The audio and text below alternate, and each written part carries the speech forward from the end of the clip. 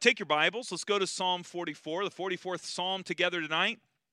And we're going to look at verse number 1. We're going to dive in verse number 1. And right before verse number 1, there's a little note there. It tells us who was writing it. It tells us what it was about. We recognize that this psalmist, the Bible says, or at least the little header above Scripture there says that this is to the chief musician for the sons of Korah. And we talked about this the last couple of weeks, how gracious God is to allow the generation or the sons of a man who once opposed God's leadership to allow them to then be the leaders of God's worship. What a wonderful act of grace from the Lord. And I don't care what your background is or who your parents were, you can serve the Lord tonight. I'm so grateful that God did that and allowed the sons of Korah to be the worship leaders in Israel. And so as we look at this text, we recognize the psalmist does not say that it's David writing. We do know that this was undoubtedly written for the worship of God's people. It would have been led in public displays of worship. And so you keep that in mind. Keep that in mind with me, because in the 44th Psalm, like others, but almost uniquely in the 44th Psalm, you find that this would have been a very weird hymn. It would have been a really weird song to come to the church. Obviously, it wasn't like how we experience it here in our day and age. We don't expect it to be one because we don't sacrifice lambs here. But the worship would have been altogether different. And when you read this text, you realize that the Psalms sometimes were about things that don't sound Christian-y. Like in our mind, what we think Christian things should sound like, or Bible things should sound like. It's not clean. It's not neat. It doesn't end in an orderly fashion. The good guy doesn't necessarily win at the end, and we like that. We like when the Word of God kind of packages it all up for us, and everything turns out okay at the end, and the good guys win, and the bad guys get Jesus, and everything is all buttoned up at the end of the hymn. That doesn't happen in this one. It ends differently than you would expect. So let's look at it tonight. We're going to read the text together. We're in the 44th Psalm. Read that with me, verse number 1. We have heard with our ears, O God, our fathers have told us what work thou didst in their days, in the times of old. How thou didst drive out the heathen with thy hand and plantest them. How thou didst afflict the people and cast them out. For they got not the land in possession by their own sword, neither did their own arm save them. By thy right hand and thine arm and the light of thy countenance, because thou hadst favor unto them. Verse number 4, thou art my king, O God. Command deliverances for Jacob. Through thee will we push down our enemies. Through thy name will we tread them under that rise up against us.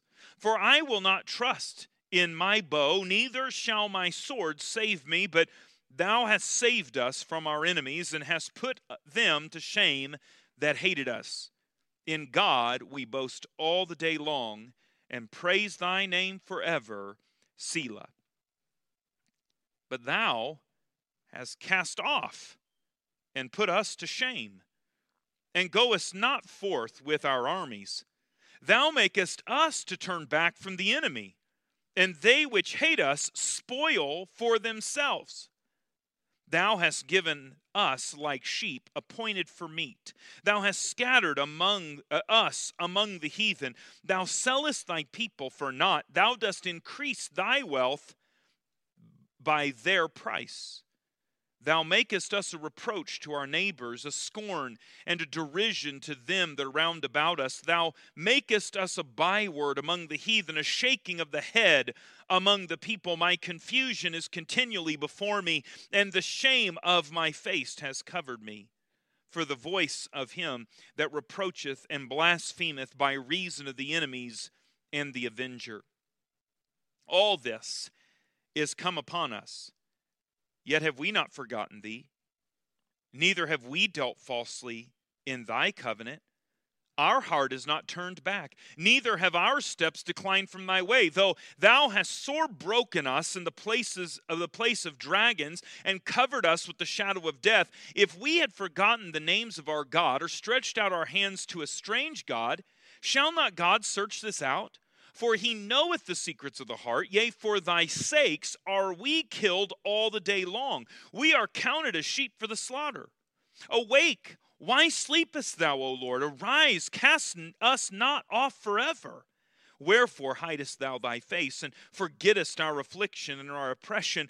For our soul is bowed down to the dust, our belly cleaveth to the earth. Arise for our help, and redeem us for thy mercy's sake. Father, we pray that you would meet with us tonight. Help us as we use this word as a light to our feet. Help us, Father, to allow your Holy Spirit to analyze and enlighten us. We pray, God, that you would get honor and glory through our time in your word tonight. Speak, Father. Your word is before us. In Jesus' name, amen. Thank you. You may be seated. Thank you.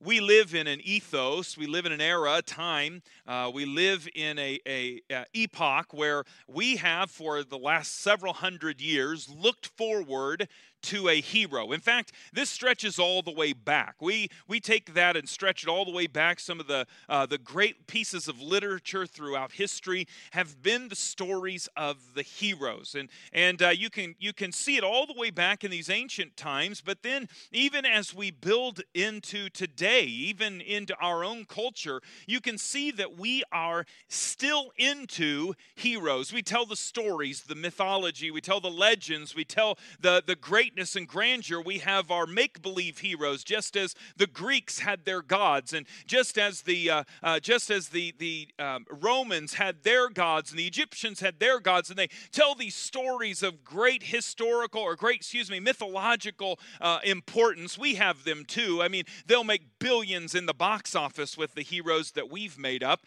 And you take these ideas of these heroes, and you display them, and you lay them out, and you look at what they are able to accomplish. And those heroes come from a place, I believe, in the heart of humanity that desires for there to be some greater force on the outside that would come in and aid those who cannot aid themselves. Sometimes it's a reflection of wishing we were able to be the hero, and we were able, by some greater force, to be able to overpower the enemies that stand against us. We imagine ourselves as those heroes. In fact, you see every year all of the millions of dollars spent on dressing up and looking like and acting like and going to events dressed like these heroes or these mythological beings that have been made up by our society. But it doesn't even stop there. It would be easy, I think, for generations before my own to look at the money and look at the time and the energy spent on building up these heroes in the culture, and they would say, "What a waste that is." But can I remind you of the influence of stories that were told generations before ours? The stories of cowboys who would come to the wild wastelands of America, and with a horse and a cowboy hat and one six-shooter, maybe a rifle, they would bring about justice for a city that had been held at bay or held in some sort of turmoil and trouble because of some rival gang or some mean group of people. And what were they looking for? They were looking for this hero, this cowboy that would come riding in and save the day and win the heart of the young maiden. And the whole story would be wrapped up in this one man who could come in and make a difference. And so it's easy to kind of look at the younger generation today and say, look at all the time and energy and money wasted on building up these stories of superheroes, when in fact we could go back on into American history and see the amount of time and attention it seems almost every generation gives to building up heroes. And not only the mythological heroes. In fact, we have heroes of our own time, literal legendary heroes, people who have done amazing things. We speak of George Washington and Abraham Lincoln. We think of our presidents. We think of those who led in great wars. Last year, I read through Douglas MacArthur's autobiography. That was a big story. But it was amazing to hear how he looked at life, and the biography was. Well, it was a blessing. I said autobiography; it was a biography. Now, but the biography was good in that it didn't just tell the good glowing parts. It also helped us understand that he was a bit of a twisted creature. He had good and bad, and both of them were kind of mixed up into this one human being, because we recognize that as much as we would like to say, no, I don't need a hero, I don't need anybody to stand up for me, the reality is that our culture is built around the idea that there is a hero that will come in and save the day. And even if you hope you're the one who saves the day, you're still built in the fabric of a society that is built around the hope of a hero. Now, what is this that allows us to imagine that there is coming a hero, someone who will come and save the day for us? As I consider it, and as I've stepped back, I've read a little bit on the idea and read some on how the idea of superheroes or even heroes in general began to develop and build. We recognize that the problem with heroes is that either they are perfect and they have no flaws, and therefore they have no character, or if we didn't create them, we try to gloss over the humans that we have made our heroes so that they become something other than human, and we make them better than any human ever really could be. It's interesting to me that we need these heroes. But what is the work and job of a hero? The work and the job of this hero that we have tried to create in our minds and in our society and culture, the myths and the legends, that all of this is built to remind or maybe even encourage our hearts that no matter how bleak the situation may be, we can trust that somehow some force greater than our own would make us rise up to a level of fairness.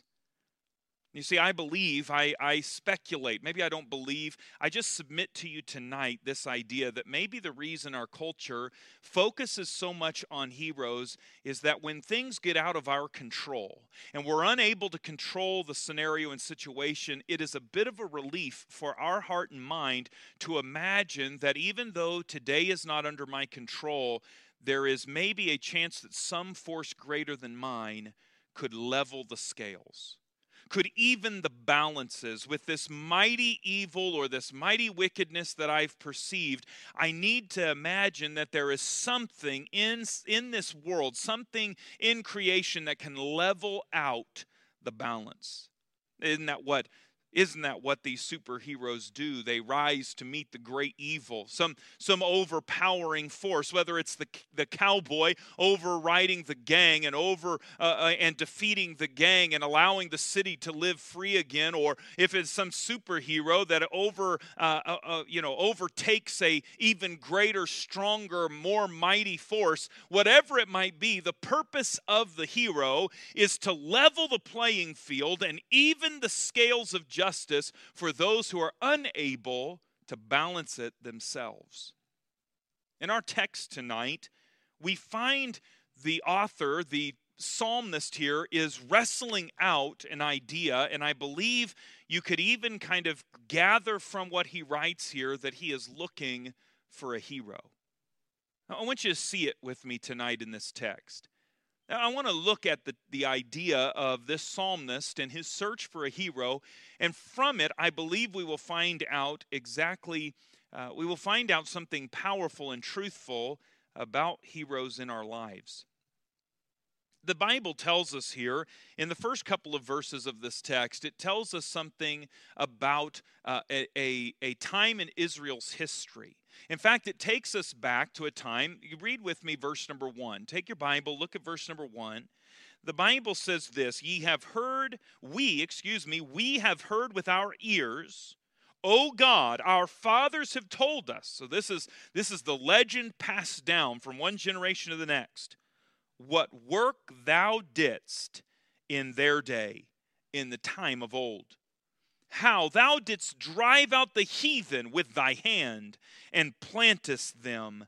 how thou didst afflict the people and cast them out.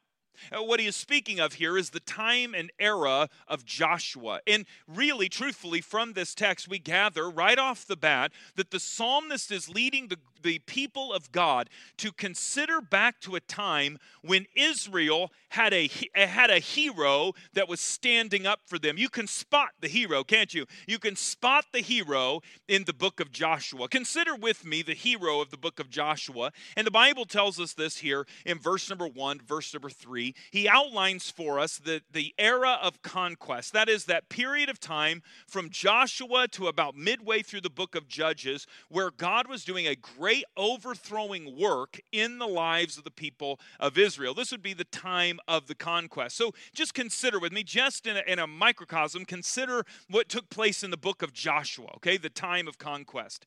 And this is where the psalmist, of course, is speaking of here in verse number 1 and verse number 2. He is speaking of this era in Joshua's day, okay? So in Joshua's day, you kind of think back on the book of Joshua. Consider with me Joshua chapter 1, 2, and 3. Remember, Joshua opens with him leading the people of Israel up to the Jordan River and then sending spies into the land. And so in the very first part, spies go into the land and they are saved. Their life is spared by a woman named Rahab the harlot. God plants a woman behind enemy lines that salvages the lives of these two spies. Right off the bat, God is working in the life of Israel. And then we find in the next chapter that Israel is able to miraculously enter into the promised land as God by his own hand pulls back the Jordan River and everyone walks over on dry land. There's also a time where the very next event that takes place is that Joshua builds a memorial, not only on the land so that people could see it, but he also builds a 12-rock altar inside the river Jordan, so that way they could always remember that it was God who brought them over the river Jordan. The people then set up a memorial to the Lord for that event. In Joshua 5, Joshua gets to meet the commander of the Lord's army. The Bible tells us he goes on from there to the walls of Jericho. He walks around the walls. Remember, the people gather together and they walk around the walls for 7 days. And on that seventh day, they'll walk 7 times. At the end of the 7th time, they lift their voices, they blow the horns, they sing a song of praise to the Lord, and the walls come tumbling down. They didn't have to put ladders against the wall. They didn't have to try to launch themselves over the wall. They just called out to God, and the walls came down, and they were given a mighty victory before the Lord. The Bible records for us that from there they would go and they would have victory after victory. They'll take out the city Ai, and the city of Ai, Joshua will set up a Mount Ebal. He'll set up an altar, and he will lead the people to worship the Lord for the victory at Ai. The Bible tells us that he'll go on, and between chapter 5 and chapter 11, Joshua takes his armies, and they go up against the alliance of kings from the southern part of the country. He goes up against an entire alliance. They've brought all of their resources together. The kings have gathered themselves together to build an army big enough to take on Joshua. And you might remember the battle. They are having a victory, but the problem is that the day is getting dark. It's already setting into evening, and they won't be able to finish the battle. And so Joshua stops, commands the sun to stand still. The sun sits in its place, and they go on and win the battle. And Joshua, through the leadership of the Lord and through the empowerment of the Lord, brings an incredible victory for the people of God. We also know that in Joshua chapter 11, they'll go on to overthrow the kings of the northern alliance as well. They have a mighty conquering and victory there. In fact, Joshua chapter 12 is dedicated to just listing all the kings and the cities that the people of Israel have overthrown. In fact, so much land has been gathered and conquered in the first 12 chapters of the book of Joshua that the greatest part of the remainder of the book is just Joshua dividing the land up among the people so that they can go out and get their homes built and the rest of the kingdom conquered. And it's an amazing thing that takes place in the first 12 chapters of the book of Joshua.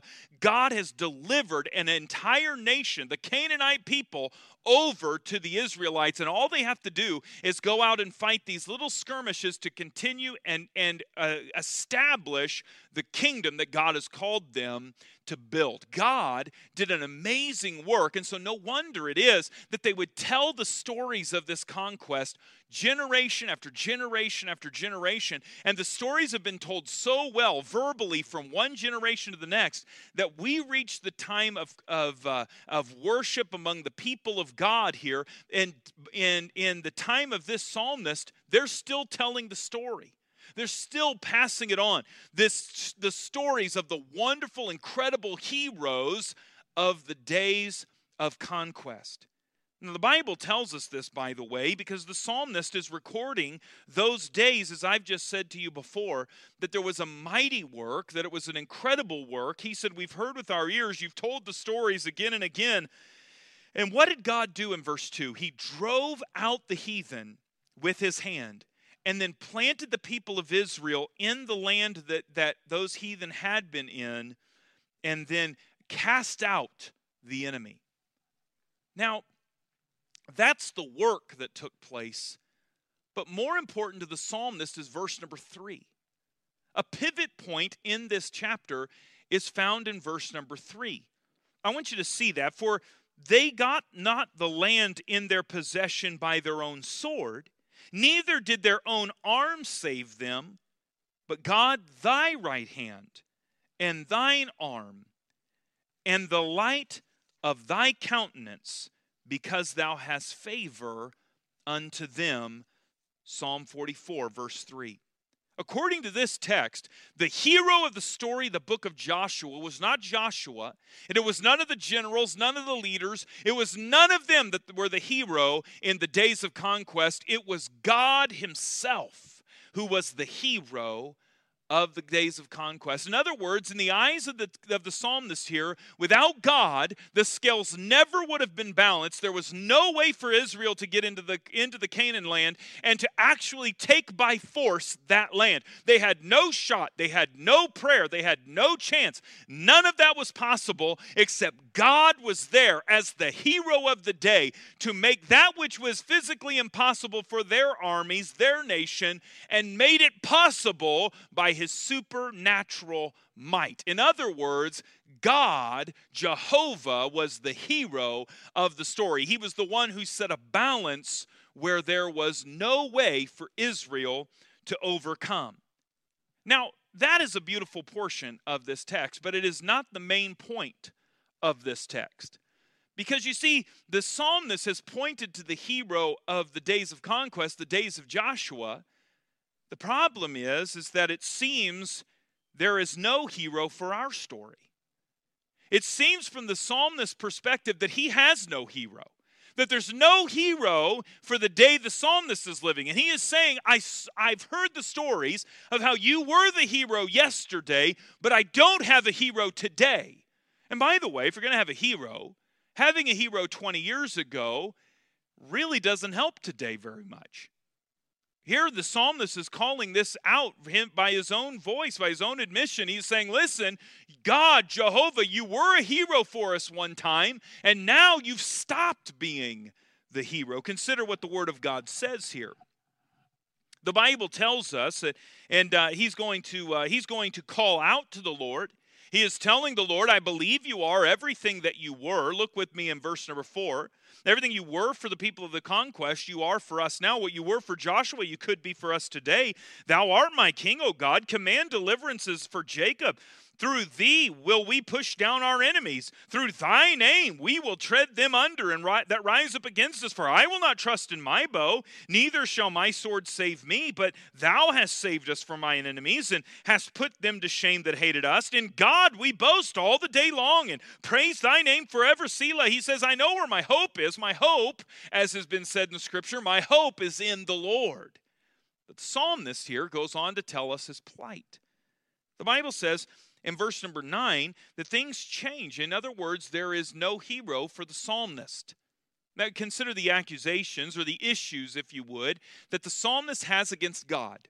These are the issues that the psalmist brings to the Lord. I don't think he's accusing him. I don't think he's trying to confront God. I don't think he's throwing down the gauntlet. God, you better straighten. I don't think that's any of the spirit of this psalm. But you do see him come to the Lord, carrying this burden, asking the question, and then revealing to him the issue of his heart. The issue number one, the psalmist brings before the Lord, issue number one is, you don't fight for us anymore. The psalmist's first issue with God is that God has stopped fighting on behalf of the people of Israel. Look at verse number 9. But thou hast cast off, and put us to shame. And thou goest not forth with our enemies. Thou makest us to turn back from the enemy, and they which hate us spoil for themselves. God, where are you? Our enemies are able to take over us, Lord. Our enemies are able to fight against us, and we don't send them running anymore. It used to be in the days of conquest, we could just call out to you, and you would do a mighty thing, and God, you would get glory and honor for it. And here we are as your people. We trust you. You're our Savior. You're our hero. You're the one that we're calling on. We only have you in mind, and yet when our enemies come, they get to win. We don't defeat them. They don't run off hollering and scared of us anymore. And what it used to be is no longer. What it once was is not happening now. God, you're no longer fighting for us. Issue number two, you treat us like you treat the heathen. Now, might I remind you that one of the curses that comes upon those that do not follow after the Lord is that they are like a sheep without a shepherd. That is one of the issues that the Old Testament writers, as well as New Testament writers, would put before the people of Israel. If you'll come to me, I'll be a shepherd, and you will be a sheep, and you have a shepherd. But if you don't follow after me, you will be a sheep without a shepherd. That's a very scary thing, especially as I am one who's learned to love and adore the fact that my shepherd is a part of my life. I don't want him to ever not be a part of my life. And God here is saying, listen, you don't want to be one, or the psalmist is saying, I don't ever want to be a sheep without my shepherd, but I feel as if you are now treating me like you treat the heathen.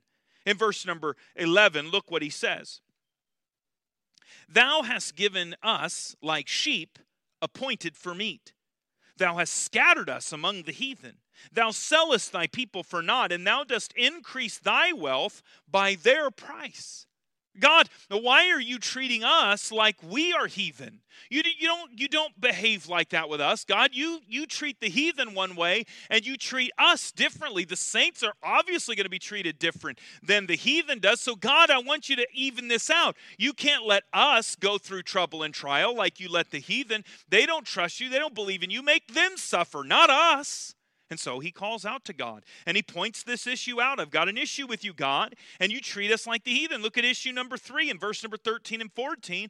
He tells us his third issue, and that is that you make the Israelites carry shame. The Israelites aren't supposed to be people of shame. Look at verse number 13. Thou makest us a reproach to our neighbors, a scorn and a derision to them, and to them that are round about us. Thou makest us a byword among the heathen, a shaking of the head among the people. You make us carry shame.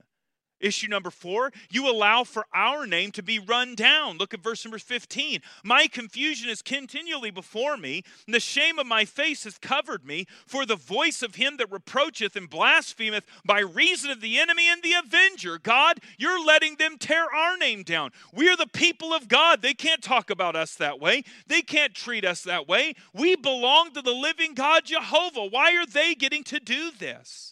So the psalmist brings 4 issues to the Lord that he has with what he sees with his eyes compared to what was in the days of Joshua. There is an issue here that I want to deal with. And it's, if I could just be so honest with you, it's a struggle that I've had in my own heart as I read this text, and some like it in the book of Psalms. And so I want to share it with you because maybe you have wrestled with this as you read through the Psalms, or maybe you've kind of had to come to grips with one way or the other. And I want to tell you about kind of how I've wrestled this out and what I think is a Bible way of looking at the writing of the psalmist. At first, we can look at this text and say, okay, it's in the Bible, so that is every word that is in this text is true, right? It's true. It's exactly the way that it's written, and if it's true, then God failed. And the psalmist is calling out God for refusing to hold up his end of the covenant. So that is an approach where we come to this psalm and we say, okay, everything that the psalmist is saying is the truth, and God is doing all of these things. Now, the problem is that means that God then has failed at the covenant, because God's promised not to do any of these things, and God has promised his people by order of the old covenant that if they lived following after him, then they would be able to expect certain blessings, and the blessings that he is referencing are the blessings God said would come if you followed after God.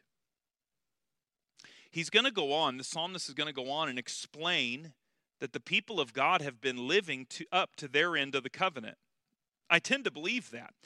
I don't sense or find anywhere in Scripture that would tell us otherwise, that they probably were actually serving the Lord. They weren't chasing after other gods. They weren't, as the Bible says here in Psalm 44, raising their hands to some other god. They were in fact chasing after Jehovah. But the question is this text true in that everything it says about God is right, and therefore God has failed? Or what I would tend to believe is the biblical viewpoint here is that the psalmist is expressing an emotion from how he sees this from his side of the sky. In other words, the psalm is the vantage point from the writer. And as he writes, he is not in fact stating the fact truth because he can't see what God is doing. He is expressing how he feels about what he sees happening in front of him. And therefore he is calling out to God saying, God, from where I'm standing, it seems like you're no longer treating us like your sheep. It seems as if you're no longer trying to help us win battles anymore. It seems as if you're no longer interested in holding up your side of the covenant. And by the way, I think that is even supported in the context of this passage, because there is a certain amount of measure that the psalmist is putting on his issues with the Lord. That's why I didn't call them accusations, because they're really it is really the psalmist kind of putting before the Lord issues that he has with what he can see from his vantage point. So as we look at this text, I want us to be careful to recognize that as I see this, the text is not being written as factually true every verse, and therefore God has failed, but rather the psalmist is leading the people of Israel to say, hey, Lord, from our vantage point, it seems like this. Though it is stated, God, you no longer fight for us. God, you no longer have our best interest at heart. You make us carry shame, and you let them deride us and make us feel bad. God, you are doing these things. It could be that way, or it could be that the psalmist is saying, Lord, from where I'm standing, I sure can't see any other way around this. He comes before the Lord with this, and I imagine that is the case, that is what's happening here. The psalmist is writing from his perspective. And as he is writing then from his point of view, he is wrestling out the emotions that are coming with this. I don't want to get into any kind of psychological, trying to figure out and tinker with what the psalmist was thinking, but I do believe it is important for us to place a context on this passage, and I believe that's the context to put on it. And that is that the psalmist is declaring what he sees, and from where he's standing, he cannot see the God of Joshua in action today.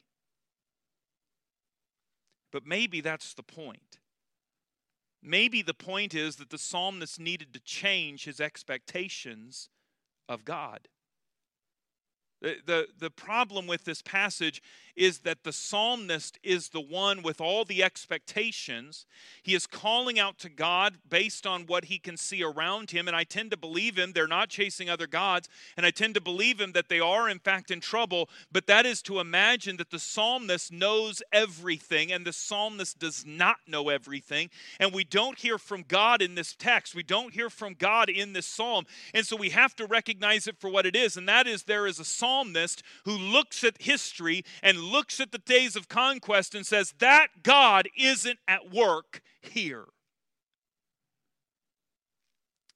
Maybe we need to do that. Maybe we need to exchange or change. Maybe we need to change our expectation of our heroes. Instead of imagining that God is here to even out the playing field, that God, as our hero, is meant to come and make life easier for those who follow him. And maybe we should change the way that we approach God, recognizing that maybe it is not on God to be our hero, but rather it is on God to perform his will. And it is then, therefore, time for God's people to merely follow God, whether he does what we expect or not. So the psalmist is writing this. And by the way, he's negotiating through this with the Lord, and he points out that he hasn't failed. I said it just a moment ago. He positions himself as the psalmist with the people of God. He positions them in a pretty good light. Verse number 17 and verse number 18, he says, we haven't forgot our God. All this has come upon us, yet have we not forgotten thee, neither have we dealt falsely in the covenant. Our heart is not turned back, neither have our steps declined from thy way. I tend to believe him. I tend to believe that for the most part, not every person was sinless, but I imagine that for the most part, the people of Israel wanted to serve God. I don't believe he's lying. But from his perspective, it seems as if that is going unrequited. That is going unrewarded. That is going without the blessing of God. And so he says, God, we didn't change. We haven't stopped following you, but it seems as if you're no longer helping us. We have been held down and hurt by you, the psalmist says. Look at verse 19. Though thou hast sore broken us in the place of dragons and covered us with a shadow of death, if we have forgotten the name of our God or stretched out our hands to a strange God. He says, please notice it. Check us out. Make sure that we haven't given our hands to another God, but we haven't. And you're the one who left us in the valley of the shadow of death. We need you to intervene or we will die in innocence, he declares. Look at verse number 21 and 22. He says, shall not God research this out? For he knoweth the secrets of the heart. Yea, for thy sake are we killed all the day long. We are counted as sheep for the slaughter. That's a dire situation. And he says God's not doing his part. But what does he say? We as God's people are doing our part. Okay, so one of two things is happening here. God is up in heaven sleeping. Now, that's not my words. The psalmist says that. Awake up, God. Wake up. Wake up. Notice what we're going through here. We're dying down here, and we need our hero. God is either failing or the psalmist isn't seeing what's really going on. Either God is blowing it or the psalmist doesn't have the full picture. You see, the psalmist is looking to God and himself. The issue is that he is also looking to God to make things fair. You see, God, the expectation of the psalmist on God is that God is here to level things out, to make life fair. Consider Joshua with me, would you? We opened with it because that's what the psalmist did. He opened with this. And you'll notice the way he structured his argument.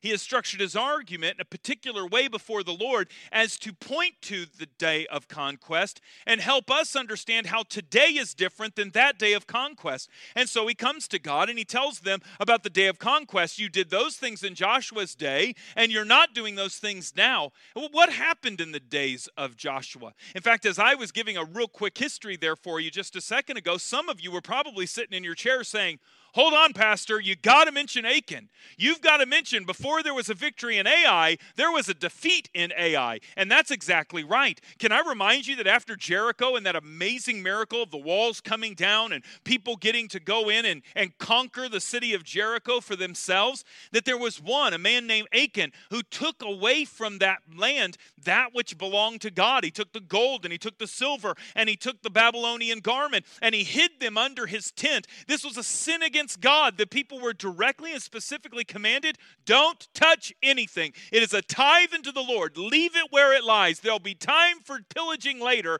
You're not taking this now. It belongs to God. And Achan didn't listen. In fact, the people went into war at Ai. They believed they were going to walk right into victory. They didn't even need to stop and pray and ask God what to do. They just went right on into the victory of Ai and got whooped. There were people killed in that battle. Families would go without husbands, and wives would go without husbands, and children without fathers because of the sins of this man named Achan. And it wasn't until Achan had been found out, and then they had killed him and his family to even things out and to make right the sin before God, that God then came back and gave them victory in Ai. Well, what was all of that about? It was a reminder that God did work on behalf of his people when they were living correctly, and then God would stop working on behalf of his people if they were living in wickedness. And so the psalmist is writing here saying, God, like in the days of Joshua, when they were living right, you came through for them. God, we're living right, and you're not coming through for us. You're not coming through for us. What is the psalmist looking for? He is looking for a hero that can be manipulated into doing what he believed to be fair. Now, I understand. I'm using loaded words here, fair, manipulation. I'm using some loaded words here. But that's what's taking place. The psalmist is not allowing God to speak from his side of the sky. I recognize that that's not the kind of psalm this was meant to be. And frankly, I believe that the psalmist is coming to this same conclusion. And what's amazing is that the psalmist is willing to do so in obedience to the Lord with raw, open emotion right out in front of all of the people who will sing this hymn and all of the thousands of people who will come across this poem to sing it in their own worship. And they will have to hear the sons of Korah as the psalmist comes before the Lord and says, God, I don't think things are fair, and the one who needs corrected is me. You see, the psalmist was never called on by God to hope things would be fair. And nor did God promise to make things fair. God promised to be God and for his people to have a God to follow.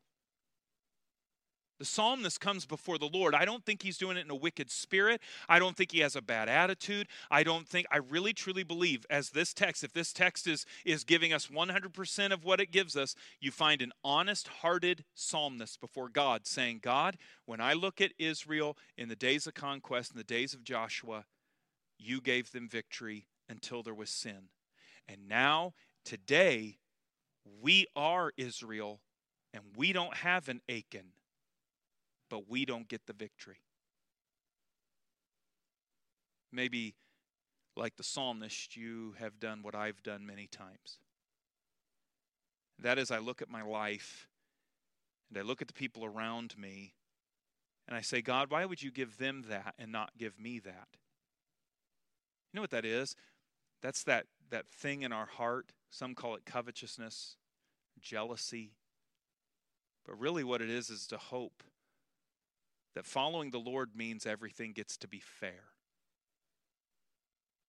Can I tell you tonight that there's no such thing as God trying to make everything fair? In fact, following the Lord is the promise that nothing will ever be fair, and it will still be okay. That's what following the Lord's about. It's not about everything being fair. It's about the fact that no matter what, God is right.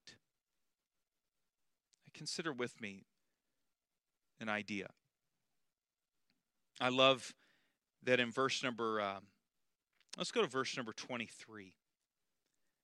Awake, the psalmist writes to God. God, wake up. I promise God was not sleeping.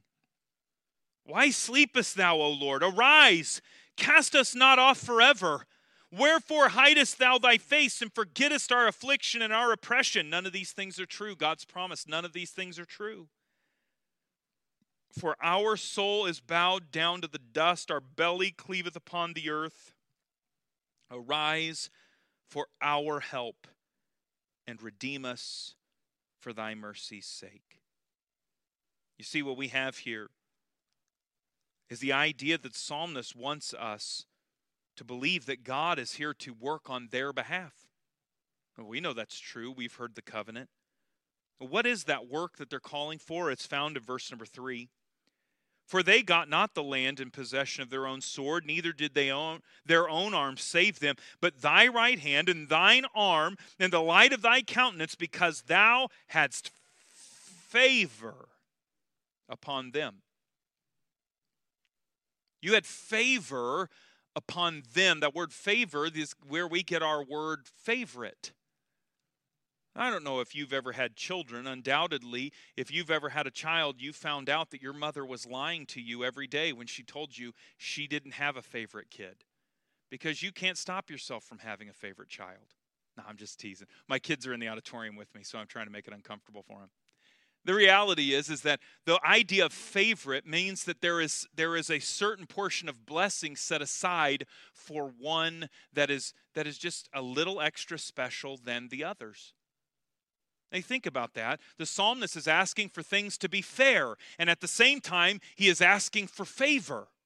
Well, which do you want, psalmist? Which do you want, leader of worship? Do you want God to be fair, or do you want God to favor you? Because what you're calling for is favoritism, but what you are mourning over is what you look at as unfairness. So the issue here before the psalmist is that he himself doesn't want things to be fair, even though he'll look at Joshua and use him as an illustration of what God used to do but isn't doing. So God, why don't you make it fair? At the same time, he is asking for the favor of God to raise him out of the equal situation and make him favored above all who are around him. What is this? This is the idea that the psalmist is looking for a hero. He is looking for someone who comes in and their only purpose is to level the playing field and make the odds greater for me that I could win this fight that I am in. I'm imagining that God is on my side, and when God doesn't come through the way I wanted him to come through, then God is the one who's failed, and God is the one who's let me down. And all the while, I can tell you tonight that there is nothing fair about favoritism. There's nothing fair about it. And what God is, honestly, what he calls for us to do, instead of knowing everything will be fair, is he calls on you and I to have faith. You see, faith is the opposite of fairness. Fairness and faith never work together. They do not hold hands together. We don't want things to be fair and have faith at the same time. Those two do not work together. They do not hold hands. Now work with me here. I know it's a Wednesday evening. I think you can carry this last thought through with me, and you will see something real and powerful about this text. It won't be just a cursory reading. What he is working on here is the idea of faith. If you look with me in the text, we won't take time to read all of it. We've read every verse. You can go back and do your work. The reality is that what he does in the last 4 verses and what he did in the previous 4 verses is he is explaining, God, we do believe you. We do trust you. We do know that you would come through for us. We do know that if you would hear our prayer, that you would rise up and you would even and level the playing field out. And everything that was off can be made right. God, we believe in you. And this is the reality, that if we have faith in God, it will always require a lack of fairness. You see, I don't have to trust God. I don't need faith in God when I'm winning every battle. It doesn't take faith in God when I'm cruising through life. No, faith comes when what I've got going falls apart. Faith comes when everything around me seems unfair and somehow I know it will still be okay. That is faith. Faith and fair do not operate together. If everything is fair, I don't need faith. If everything is fair, then my faith is not growing. It's not being exercised. It is not increasing. No, the people of God were never meant to have everything fair. They were meant to have faith. They were meant to go through situations that were undoubtedly unfair, but God was the one who would carry them through it. Even if he never sorted it all out, even if he never fixed it the way I wanted it, I could trust that God would be the one who brought me through. And by the way, that is the way that it happened back there in Jericho. God didn't make things fair. God brought them through, even though there were walls thicker than they could have surmounted, even though their armies were greater than they could have defeated, even though the enemy was mighty, and even though they had been there a long time and had existing armies,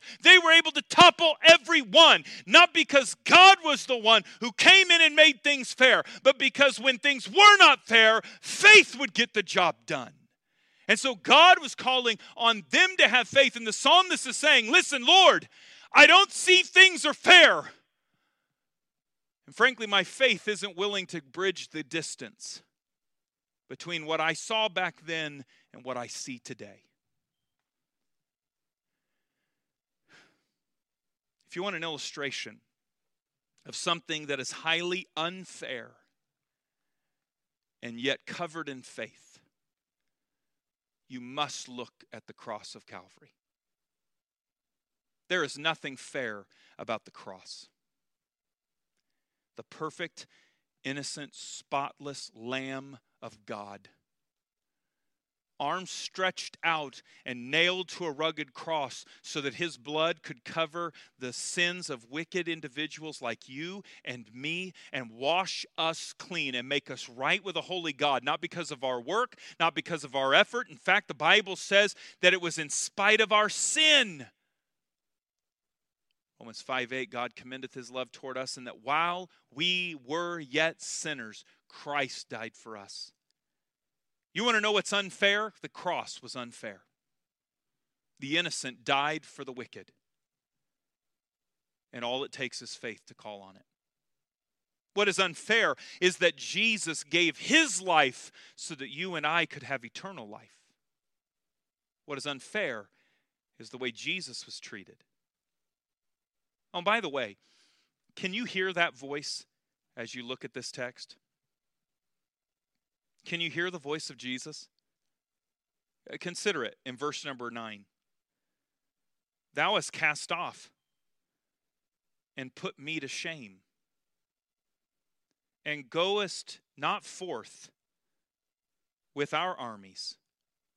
Can I remind you, it was Jesus who God turned his back on the cross of Calvary.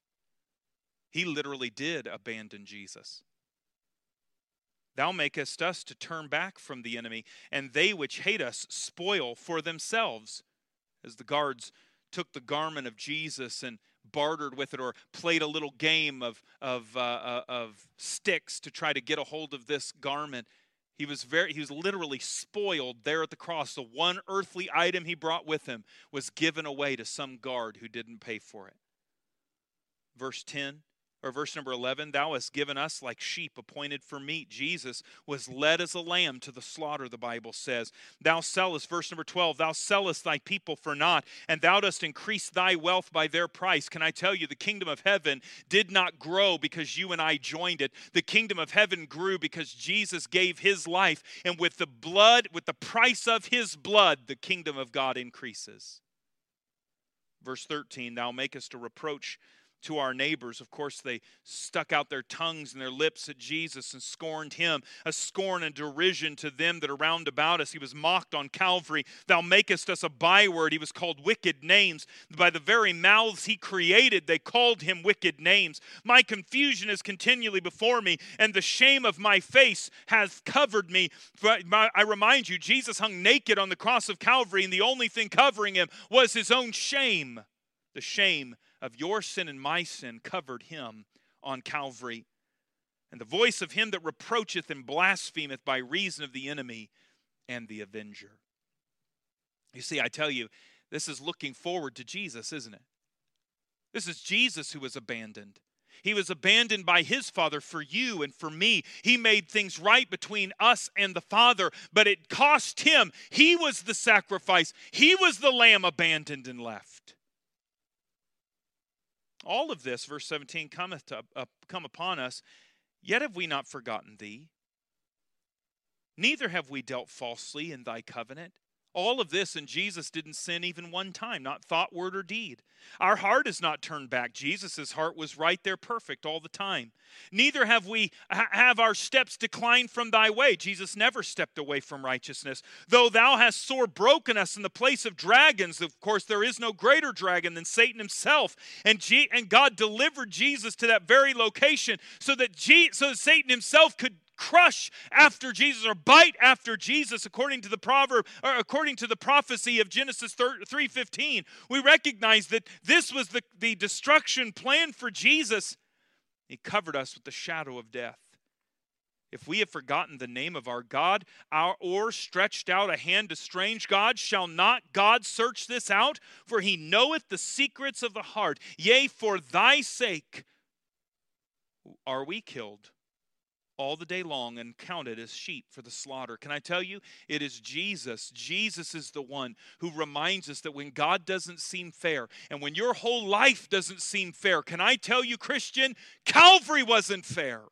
Calvary wasn't fair. We can't look at this life and act as if we've been mistreated. If you've had the grace of God in your life even one day, you have had it unfair. You are enjoying the favor of God, and the very anointed one of heaven, the Messiah come to us, the Son of God, had been abandoned and left to the slaughter of the dragon, and did so for you and for me. My friend, the psalmist is declaring here something we must all deal with, and that is sometimes life won't be fair. That is the time for faith. You see, the cross proves there is nothing fair about faith. I love you, Christian, and I hope you have a blessed week. And I hope that we would find joy and life beyond trying to make things fair. And tonight, hold up the shield of faith. And where it's hard to trust, have faith instead. Let's pray. Lord, I love you. I thank you for your word, and I thank you for these dear people. I'm so grateful that we get to come together and worship you by hearing your word and understanding what you've said. And we pray that you are honored and glorified in everything said and done. And we ask that you would let us abandon our ideas of fairness, that we might trust and have faith in you. We ask these things in Christ's name. Amen.